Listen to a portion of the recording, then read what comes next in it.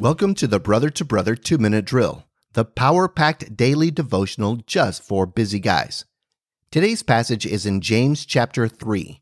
The message is a warning for those who aspire to have influence on the Christian community. The question for today is, are you willing to take on the responsibility to teach God's Word? Let's take a look at our scripture verses. James chapter 3, verse 1. Not many of you should become teachers, my brothers, for you know that we who teach will be judged with greater strictness. Why does James start his next topic addressing a warning for teachers?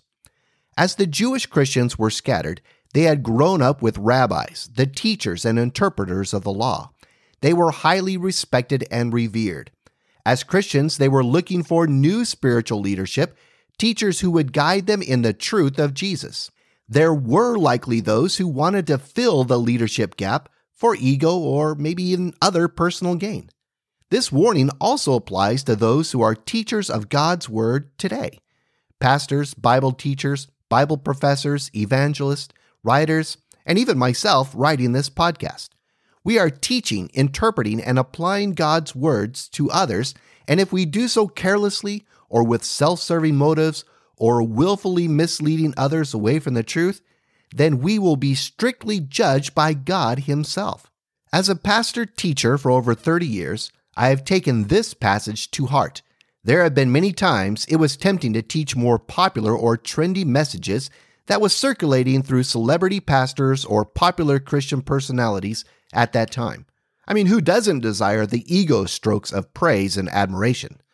Sometimes I fear I may have tried to make the messages more appealing, but for the most part, I wanted to stay in the center of the interpretation of that specific scriptural passage and not veer too far to the left or to the right.